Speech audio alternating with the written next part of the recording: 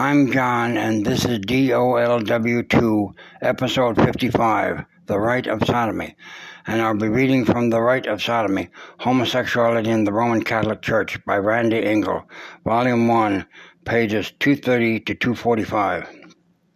It followed then that if God had no place in Sadian society, neither did love, nor hope, nor virtue, nor compassion, nor honor, nor any other human quality that gives meaning to the life of ordinary human beings.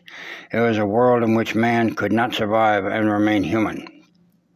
Although some writers continue to portray Sod as a liberation theologian and his world as a paradise of freedom, he in fact had very little by way of liberty, equality, fraternity to offer his inmates. This was a motto that Citizen de Sade proclaimed to save his own hide, but one that the Marquis de Sade rejected in practice.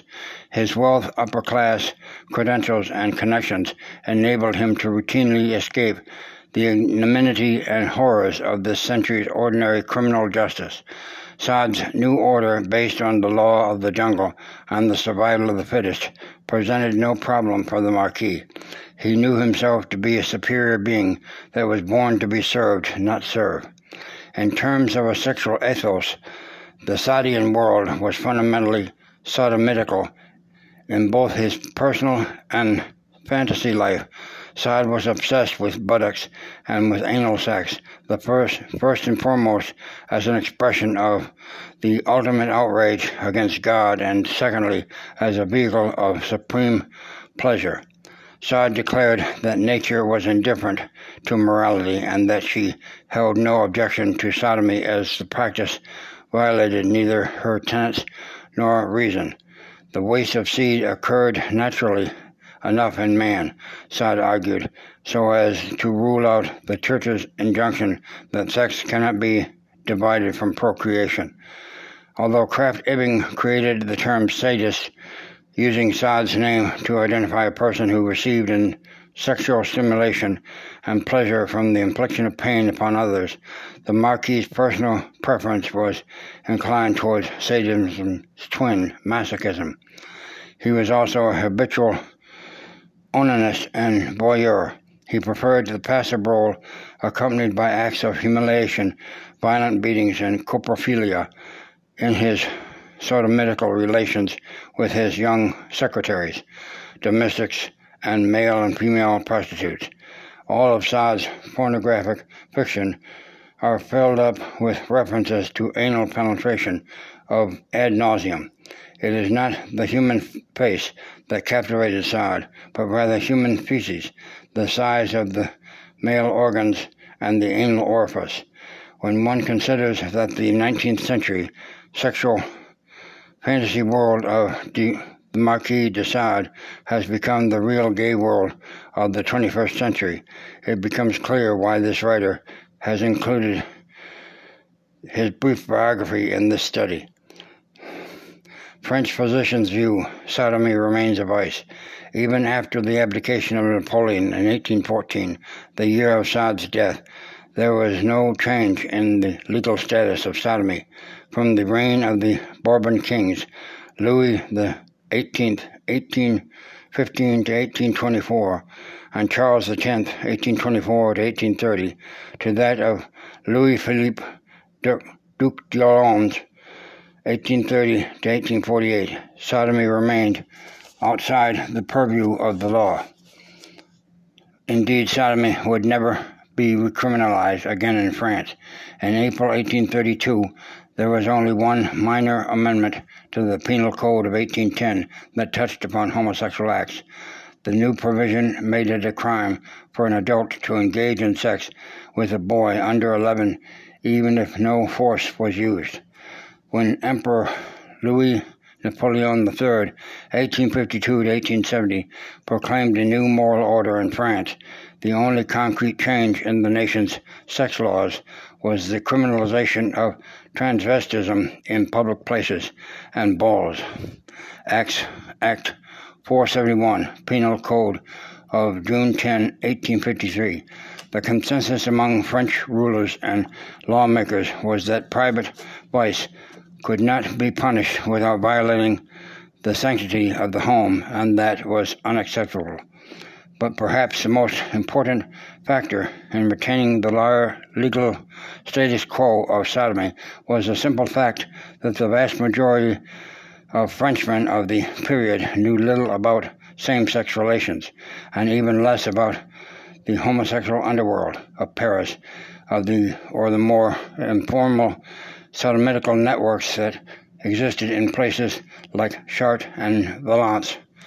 This latter state of affairs, however, was about to change. By the mid to late 1800s, the wisdom of France's official laissez-faire attitude towards sodomy and sodomites was drawn into question largely as a result of the popularization of writings on sexual perversion by a growing number of prominent French physicians, notably Jean-Marie Charcot, 1825 to 1893, his associate Valentin Magnan, 1835 to 1916, Benedict A. Morel, 1809 to 1873, and Professor Auguste Ambroise Tardeau, 1818 to 1879.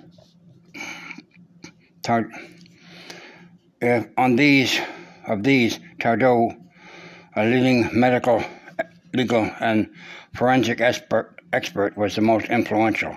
Unlike Simmons, Ellis, and Hirschfeld, Tardeau viewed homosexuality in the traditional Catholic sense as an acquired vice, and pederasty as learned behavior caused by early seduction and sexual debauchery.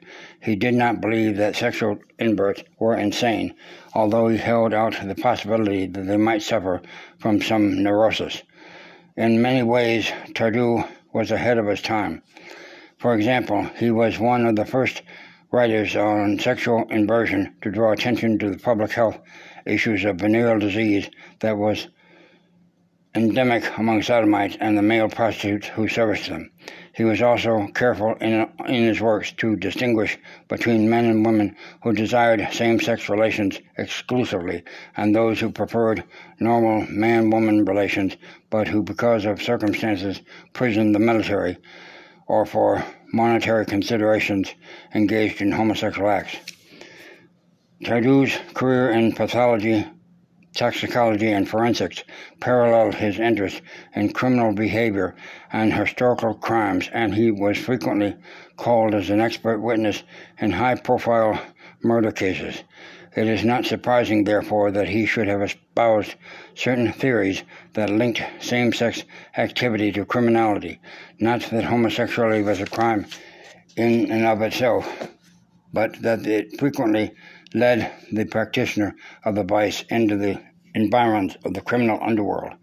Tardeau noted that the fascination of many upper-class inverts with rough trade and renters brought them into contact with prostitutes, blackmailers, and extortionists, thieves, and other elements of the criminal world.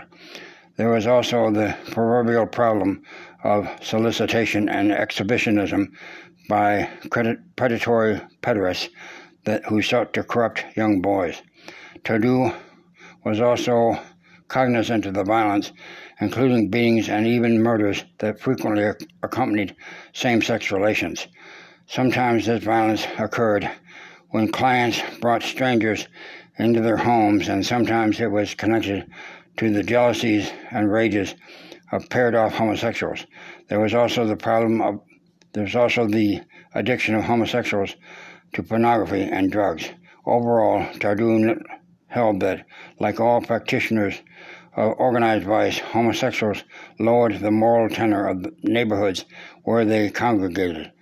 Alas, this was a far cry from the picture that Ulrichs had painted of France's rapprochement with Uranians that had resulted in greater familial and societal stability and happiness. That Tardeau's astute observations on the malignant elements of the homosexual life in 19th century France, where homosexual acts were legal, should be virtually identical, if not in the country, at least in quality if not in quantity, at least in quality, to the criminal elements of the homosexual underworld of 19th century England and Germany, where homosexual acts were illegal, should not surprise the reader. French sexual inverts of all classes, like their English and German counterparts, still had other reasons than a run-in with the law to keep their unnatural sexual proclivities secret. The disclosure that a man was a sodomite remained a social liability, both privately and publicly. Such a disclosure could and did lead to scandal, dishonor, ostracization, public censure, and in some cases divorce, financial ruin, and family banishment. Homosexuals who were restrained their actions to private quarters and did not cross class lines could generally carry on their double life with relative safety. However, purely private same-sex acts lacked the essential element of danger, which, to quote Oscar Wilde, was half the excitement. Hence, the willingness of many homosexuals to cross the legal barrier to engage in public solicitation of male prostitutes and renters, and to engage in public sex acts at municipal urinals and public parks, actions deemed destined to lead them into the arms of the law and outlaws. The warning of physicians like Tardieu about the serious legal consequences of sexual inversion on society did not go unheeded. After the excesses of the Revolution, France was ripe to legal reform. An important factor in this renewed spirit of religious and moral conservatism were the reforms that were put into motion in the Catholic Church following the First Vatican Council, 1869 to 1870, called by Pope Pius IX. A sense of renewed piety and a rise in the level of public and private morals was manifested not only in a new vigor in the religious life of secular and order priests and nuns, but also among the French laity of all classes. Such were the moral conditions of France on the eve of the Franco-Prussian War. Into such an environment was born one of France's most famous writers, and certainly his most famous homosexual, André Gide. The early life of André Gide, a solitary and sullen childhood. If ever there was a combination of inborn dispositions and childhood offensive influences that conspired against a young man's strivings toward manhood and normal heterosexual maturity, it was in the early life of a young Parisian boy named André Gide. Tardieu believed that homosexuals, including pederasts, were made, not born. In Jean Delay's biographical masterpiece, La Jeunesse d'André Gide, that appeared in France in 1956, 5 years after the death of Gide, we can put Tardieu's theory to the test, and in doing so gain some important insights into the multifaceted factors that turned one ugly, nervous, and divided little boy into a divided man, a pervert, and a Nobel Prize winner in literature. André Gide was born on November 22nd, 1869, the only surviving child of a less than happy marriage. André's highborn mother, Juliette, married below her station when she took Paul Gide, a lawyer, as her husband. Her decision tipped the scales in the struggle for power in the Gide household to her advantage.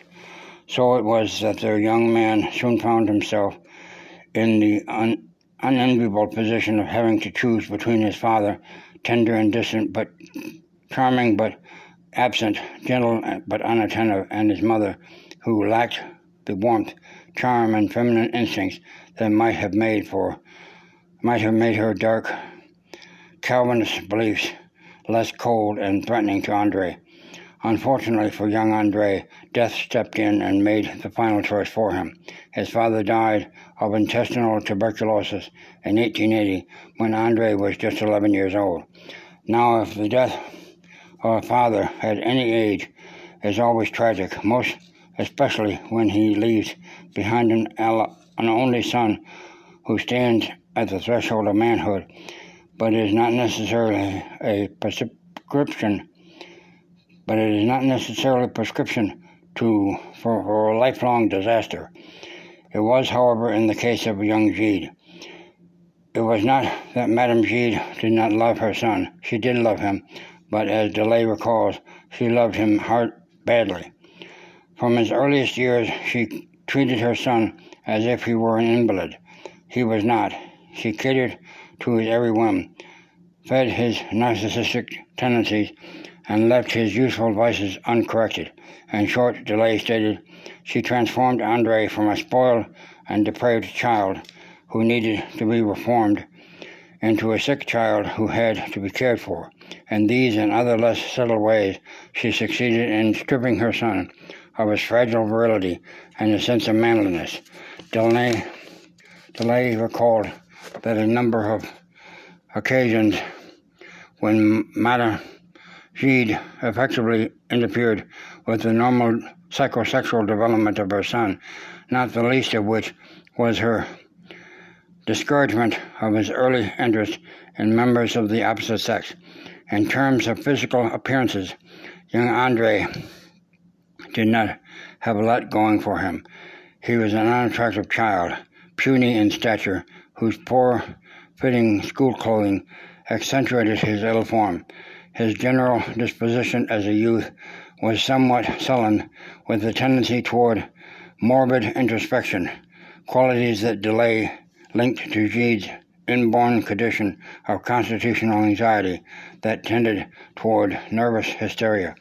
Gide's largely self-induced psychosomatic illnesses, he discovered, helped bring his mother under his control and resolved the authority-submission conflict, not a sexual conflict, between them in his favor.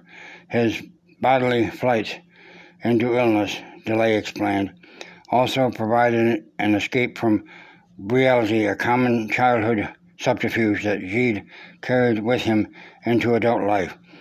DeLay noted that Gide displayed early signs of neurosis as a child and schoolboy that included evidence of early masochistic behavior and an instinct for self-destruction and aggression towards others.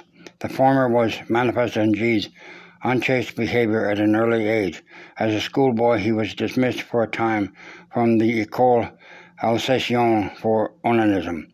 The frenzied level of young Gide's masturbatory habit, explained DeLay, was symptomatic of the young boy's hidden anxieties and feelings of inadequacies. What began as a very ambiguous autoeroticism, he said, translated later into narcissism, self-love, and self-hate. When Gide entered manhood and discovered what he called his authentic self, that is, his pederastic nature, all he had really done was trade in his childhood onanism for mutual onanism with young boys. As DeLay explained, when the onanism is accustomed and exclusively to solitary vice, as though it were a kind of toxicomania,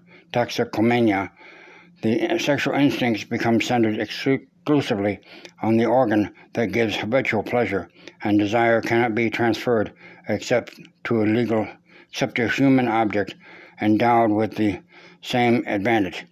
Thus, the finality of the instinct, the complete union of the two opposite sexes,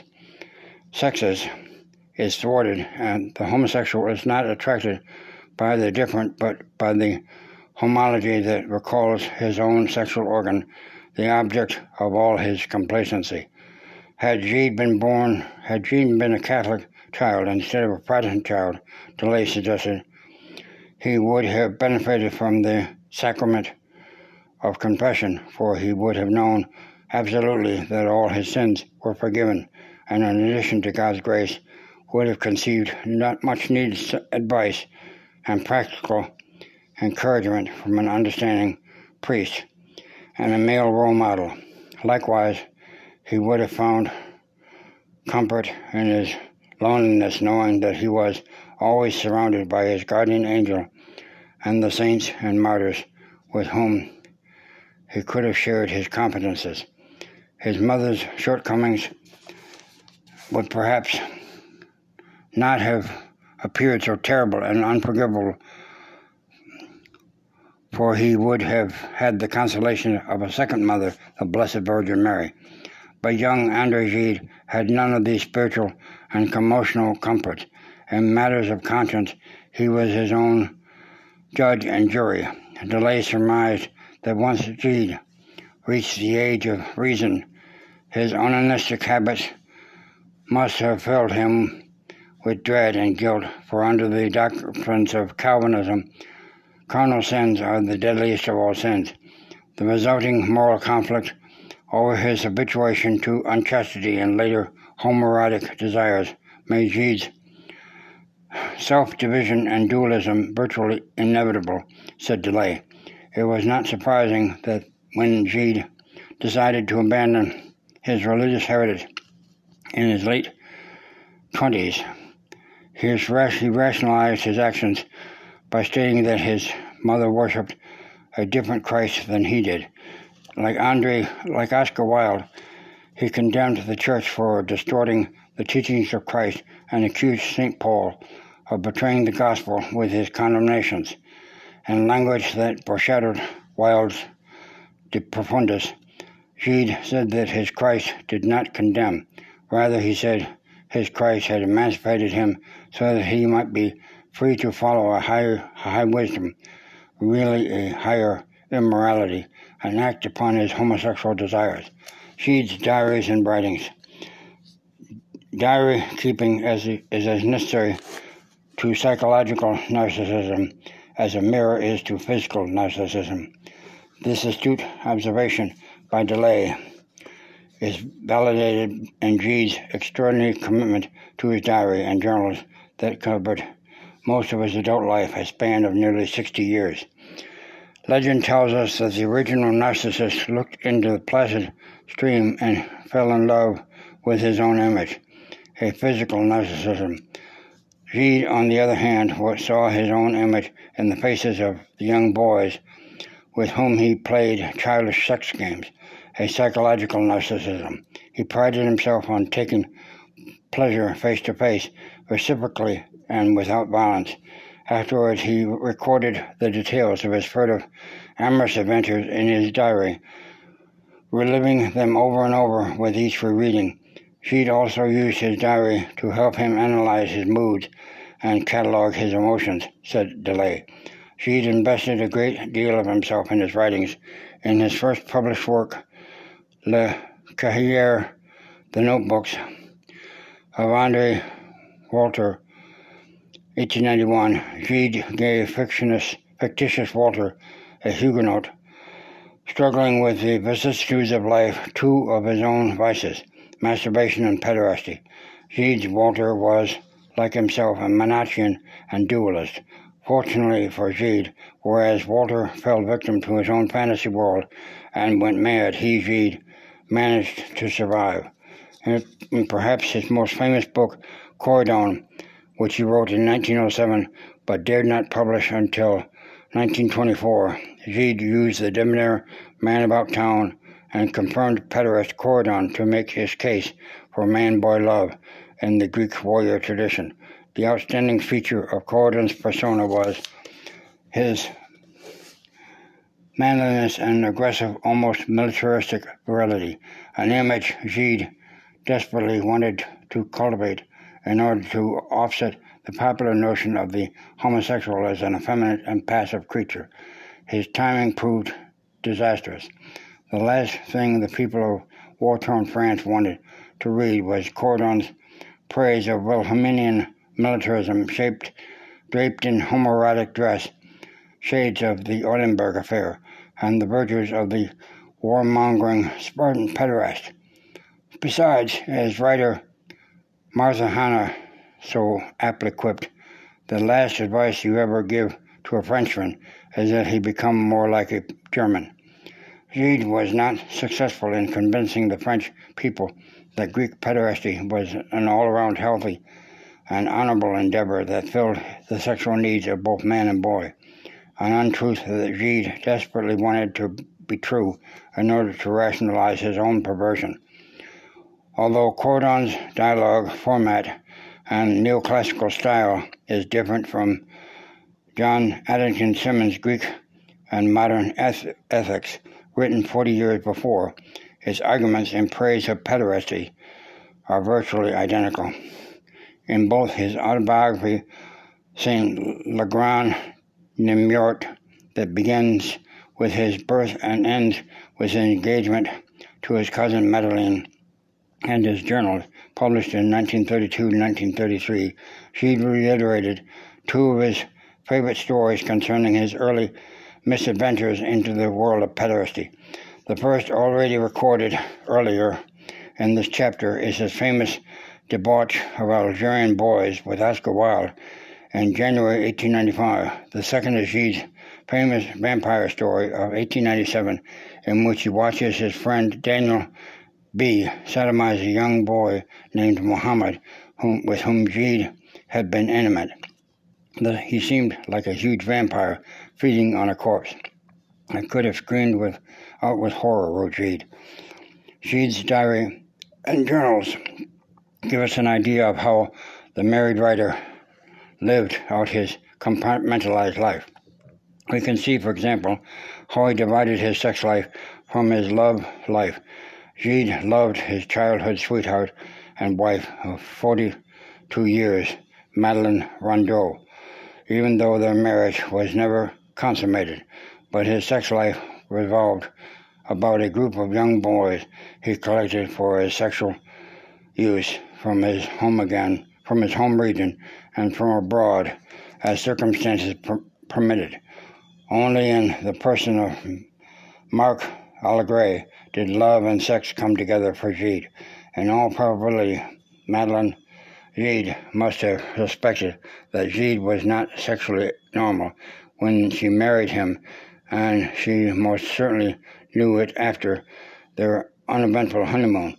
Delay reported that while they were in Florence, Gide resisted his pederastic desires, but a few weeks later in Rome, when he was at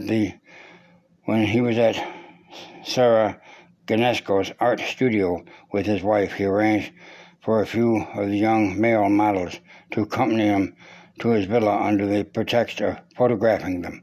Later, his wife remarked that when she looked at her husband's face when he was surrounded by a group of young boys, he looked like either a criminal or a madman.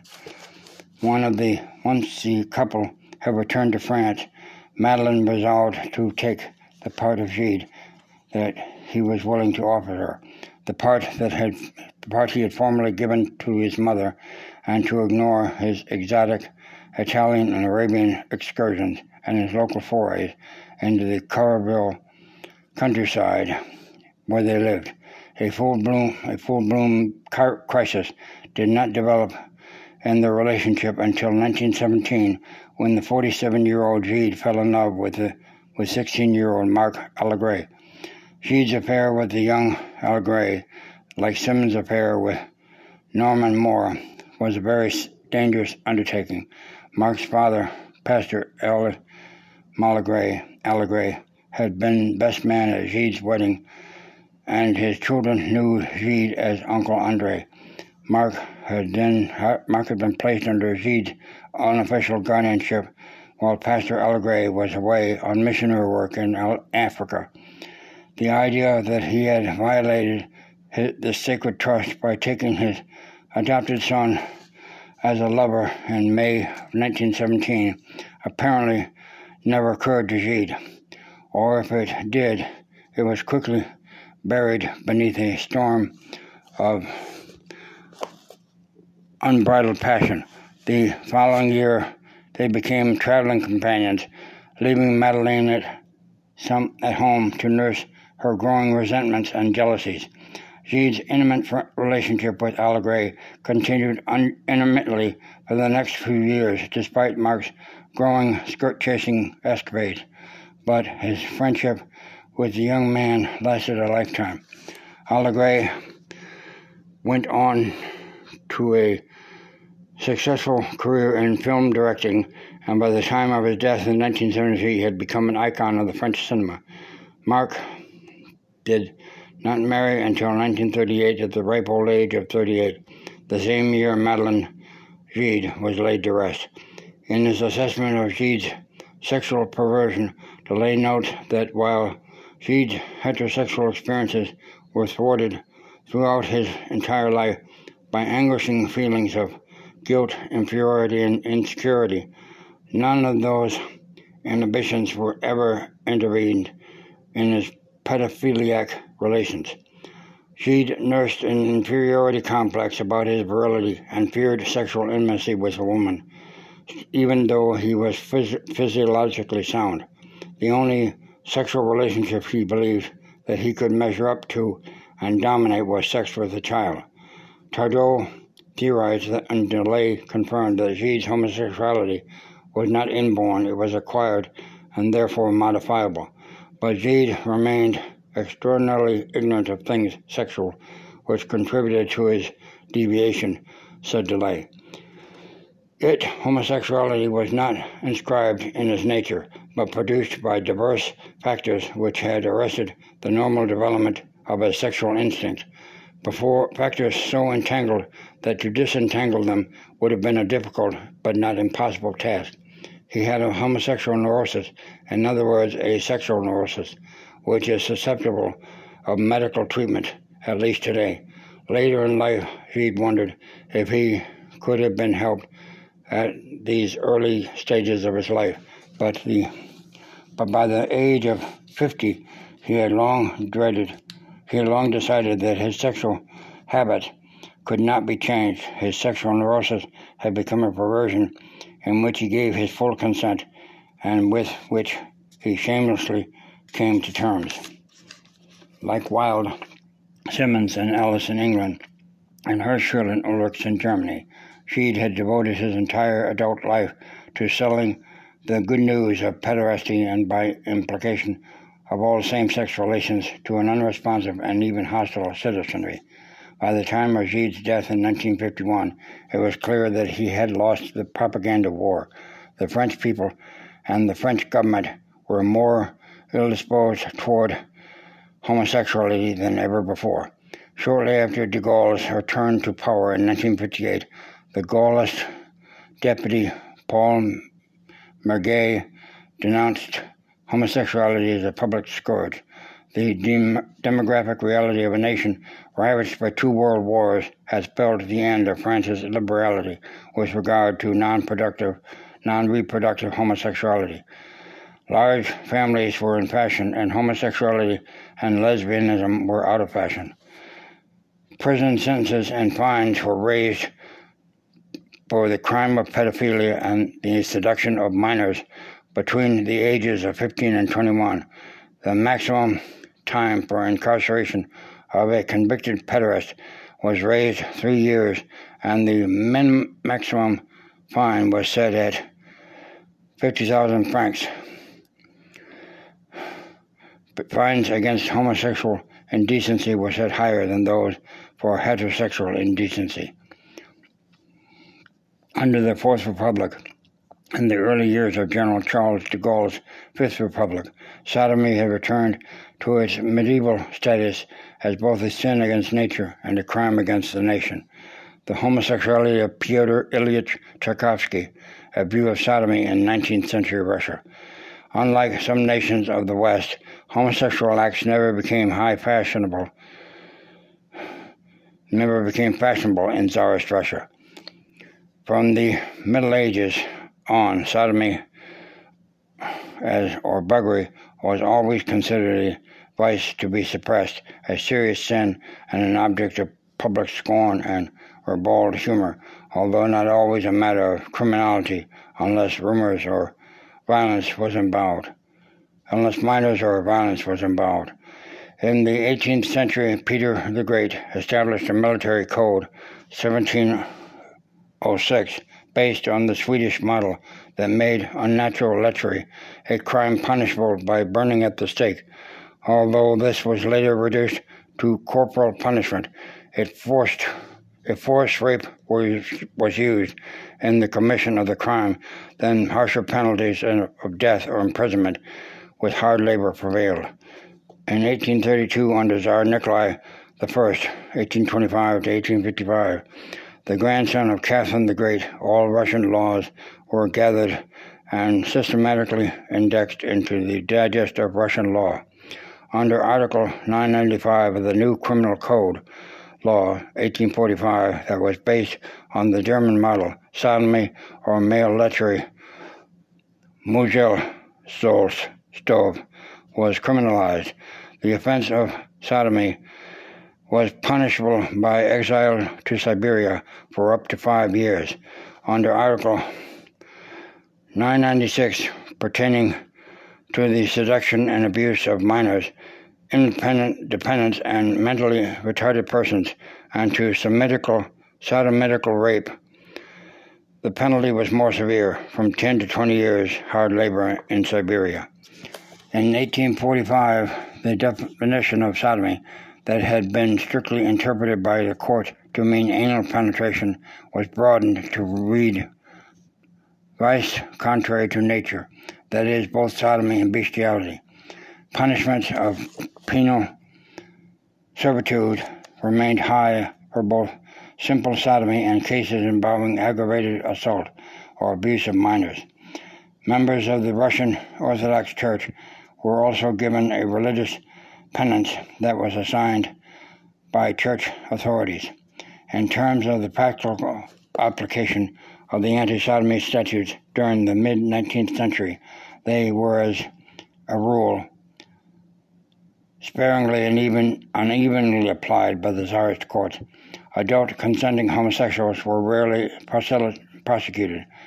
In cases that involved members of the Russian aristocracy, authorities looked the other way. Custom tended to tolerate the sexual eccentricities of prominent artists and men of letters.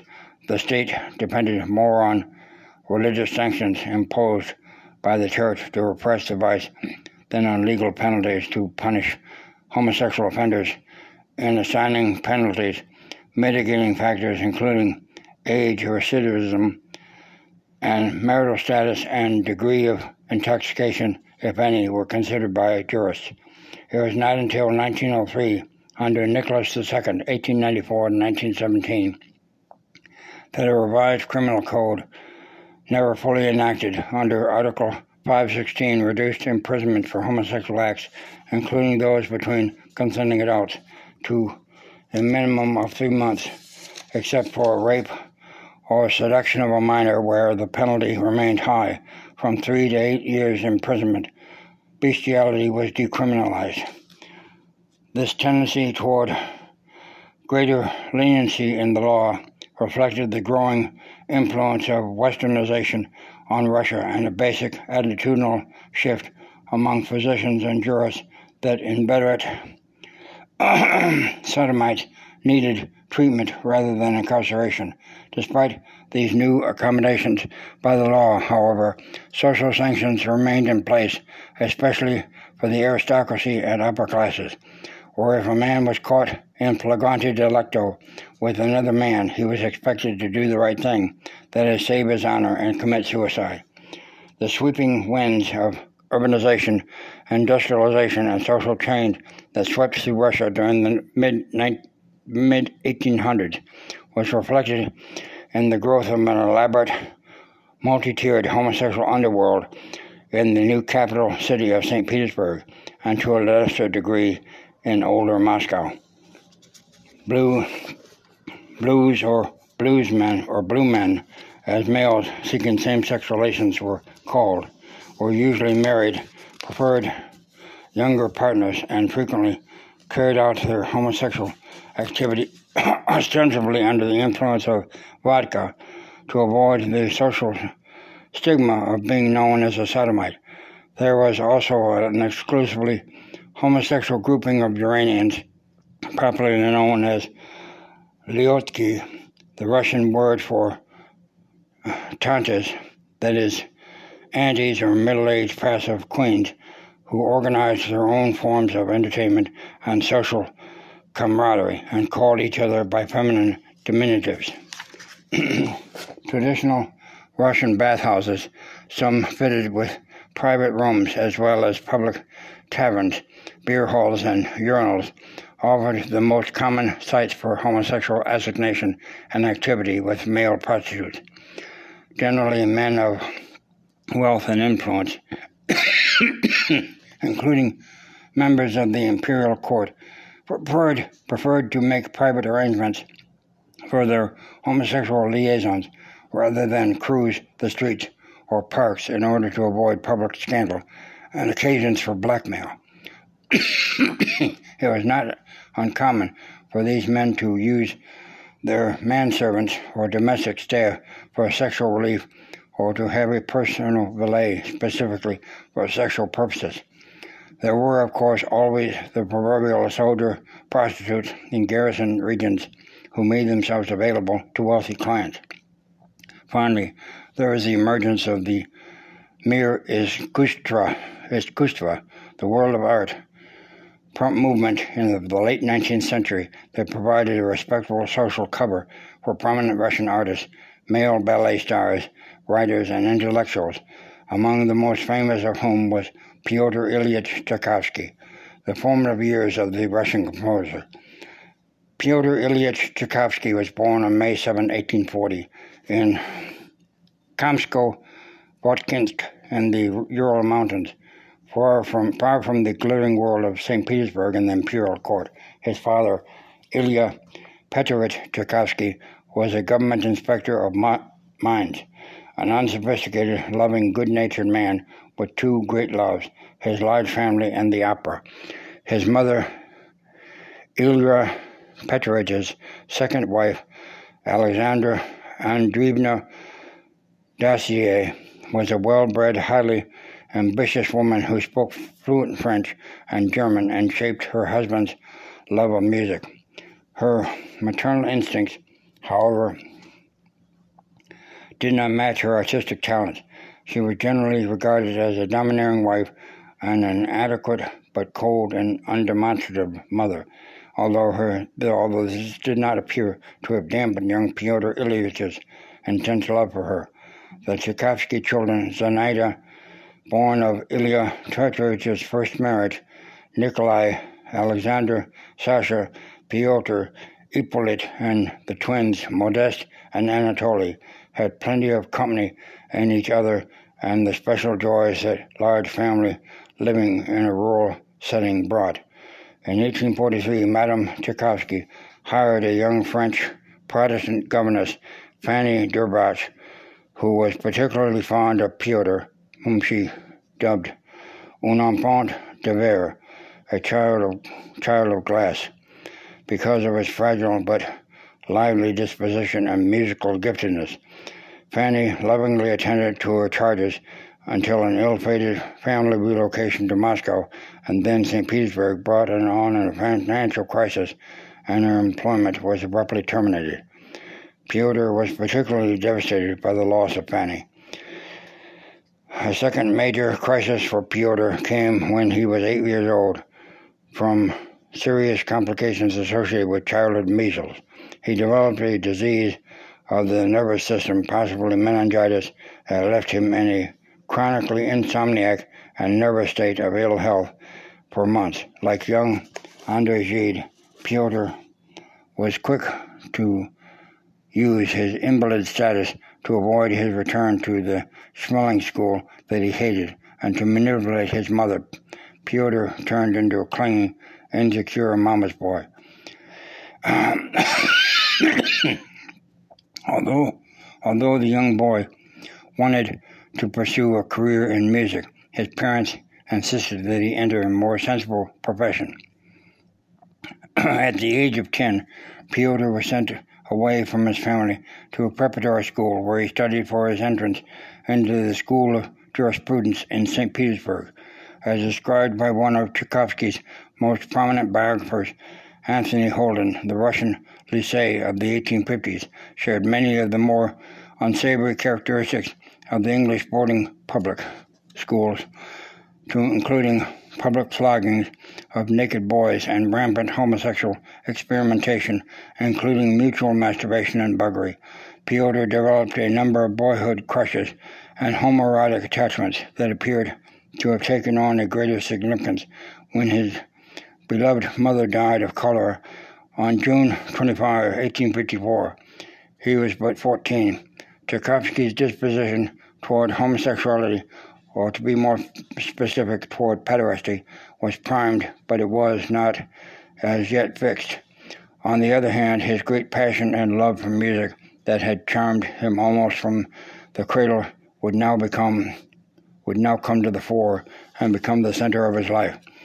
In 1863, Tchaikovsky, who without any particular enthusiasm or effort of his own, had managed to secure a respectable position at the Ministry of Justice after his graduation from the School of Jurisprudence, resigned his job and enrolled at the newly created St. Petersburg Conservatory. It was here that he began his career as a composer in earnest. After his graduation in 1866, he accepted the position of professor of composition at the Conservatory in Moscow, where new doors were opened for the composer, both professionally and socially. On the darker side, there was his growing pederastic interest in young adolescent boys, his seamy affairs with lower-class renters and male prostitutes, and an increased habituation to alcohol and gambling. In 1867, Tchaikovsky developed an all-consuming infatuation with Désirée Artôt, a Belgian operatic diva 5 years his senior. The affair led nowhere, but possibly because Artôt and her controlling mother had been informed of her intended's unnatural sexual appetites. Tchaikovsky felt genuinely distraught, humiliated, and betrayed when he discovered that his fiancée had taken flight and married another man, a Spanish baritone in Debut. 10 years later, on July 18, 1877, Tchaikovsky took the cure and married Antonina Milikova, a woman about whom he knew little and whom he did not love. The two had met briefly in 1865 at the home of a mutual friend, and the pretty 60-year-old Antonina formed an attachment to the composer. Over the years, this schoolgirl crush had developed into a one-sided love affair that drove the young woman, now aged 28, to contemplate suicide if Tchaikovsky spurned her advances. The flattered Tchaikovsky arranged to meet her. They talked, met again. He proposed marriage, at the same time declaring that he could never love her as anything but a faithful friend. She agreed. They married in a quasi-secret ceremony, followed by a reception that was more like a funeral wake and an unconsummated wedding night. After a botched, somewhat comical attempted suicide by self-inflicted pneumonia, Tchaikovsky sent his younger brother Anatoly off to Moscow to inform Antonina that their marriage of less than 3 months was over forever. Tchaikovsky's secret life as a pederast. Like many of the more publicly identifiable pederasts and homosexuals of his day, including Oscar Wilde, Tchaikovsky lived very close to the edge in terms of his sexual life. His same-sex partners and contacts were drawn from 3 separate but contiguous circles. The first of these groupings was the homoerotic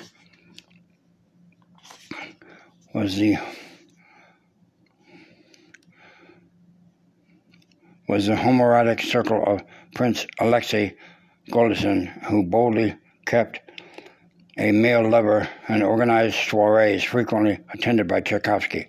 The second grouping involved a wide variety of lower-class male prostitutes and domestics who serviced wealthy clients like Tchaikovsky. During his stays in St. Petersburg and Moscow and at various provincial towns like Klein, and during his visits to the United States and Paris, which was his favorite European city. The famed composer, conductor, rarely failed to sample the best, both the local and more exotic sexual fauna. Like his Parisian pederast counterpart André Gide, the Russian composer looked down upon adult same-sex relationships. He had a particular aversion to the campy antics of flaming middle-aged queens. Tchaikovsky used his own manservant, Alexei Sofonov, who entered the service in 1871 at the age of 12, for sexual relief until the young man lost his adolescent charms. Alexei's older brother Mikhail was less suited to his composer's sexual taste, but proved useful as a pimp for Tchaikovsky. Alexei, whose own sexual tastes were normal, later married twice and fathered a child, but he faithfully and discreetly served his master to the end. In his will, Tchaikovsky left him 1/7 of his estate. Engaging in homosexual relations was with his peers and consenting adult males below his station was dangerous enough, but it was Tchaikovsky's unrelenting passion for young homosexual boys that propelled him into the criminal ranks. As Holden records, once he crossed the fine line between true affection and lust, he added to his darkest desires and yielded to his darkest desires. He never looked back. With each new conquest, it became easier and easier to rationalize his sexual exploitation of his adoring pupils and protégés. Fame and musical genius aside, Tchaikovsky had become a moral danger to the young boys with whom he came in contact. After his separation from Antonina, Holden reports Tchaikovsky became fixated upon a 15-year-old pupil, Edward Zach. It was a belief that boys of 15 were at the height of their sexual allure. What physical expression the affair took, we do not know. What we do know was that Zach was not the first adolescent boy to be seduced by the composer, nor the last, and that the young man committed suicide 4 years later at the age of 19. Another young man whom the composer is reputed to have taken as a lover was that young violin student Yozil Kotik, to whom Tchaikovsky owed the long-term patronage of the wealthy Nadezhda Filaretovna von Meck. According to Holden, when Kotek grew up, he became a desperate womanizer, but he remained a close friend of the composer for life. In letters to Modest, who also a passionate homosexual, concerning the 9-year-old Nikolai Konradi, called Kolya, a deaf mute that his brother was tutoring, it was clear that even little Kolya was not beyond the range of the composer's sexual aspirations. Perhaps the greatest boy love of Tchaikovsky's life was his own nephew, Vladimir Leovich Davidov, whom his uncle affectionately named Bob. It is to Bob, the young son of his sister Sasha, that the composer dedicated his 6th and final symphony, the Pathétique. Bob was only 8 when his uncle announced that Bob was his preeminent favorite.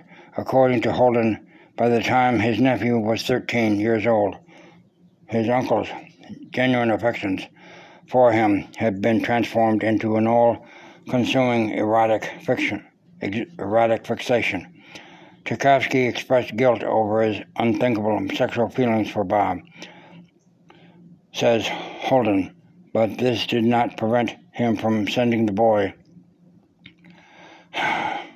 wildly sentimental letters expressing his love from every city that he toured. Bob was flattered by his famous uncle's attention, but was also troubled by the increasingly intimate nature of the letters he received. As he grew into manhood, Bob became a nervous, high-strung, mercurial young man prone to fits of depression and suffering from obesity and diabetes. He was anxious to make his mark in the world, preferably by writing, but he lacked the driving ambition needed to translate his daydreams into reality. Although Bob did establish separate interests in his own circle of friends, he continued to live vicariously off the name and fortune of his world-famous uncle, says Holden. In his middle years, Bob developed homoerotic taste of his own. Holden reports that on occasion Bob accompanied Tchaikovsky on his evening excursions in St. Petersburg, sometimes acting as a procurer for his uncle. However, the two men were never sexual partners. Tchaikovsky's love for Bob, as passionate as it was, remained unrequited. After his uncle's death, Bob helped Modest to set up the Tchaikovsky Museum and Archive at the family homestead in the small town of Klin. As recorded by Holden, he served as the curator of the museum until his tragic death by his own hand at the age of 34. As noted earlier, however, all of Tchaikovsky's sexual partners were young boys. And this concludes my reading of The Rite of Sodomy for today. I don't have time to finish up. No time for the catechism. I'm at 56 minutes already. So I'll end my podcast here. Our Father, who art in heaven, hallowed be thy name. Thy kingdom come, thy will be done, on earth as it is in heaven. Give us this day our daily bread, and forgive us our trespasses, as we forgive those who trespass against us. And lead us not into temptation, but deliver us from evil. Amen. Hail Mary, full of grace, the Lord is with thee. Blessed art thou amongst women, and blessed is the fruit of thy womb, Jesus. Holy Mary, Mother of God, pray for us sinners, now and at the hour of our death. Amen. May God bless this podcast, and may the Holy Spirit use it to touch people's hearts. In the name of the Father, and the Son, and the Holy Spirit. Amen.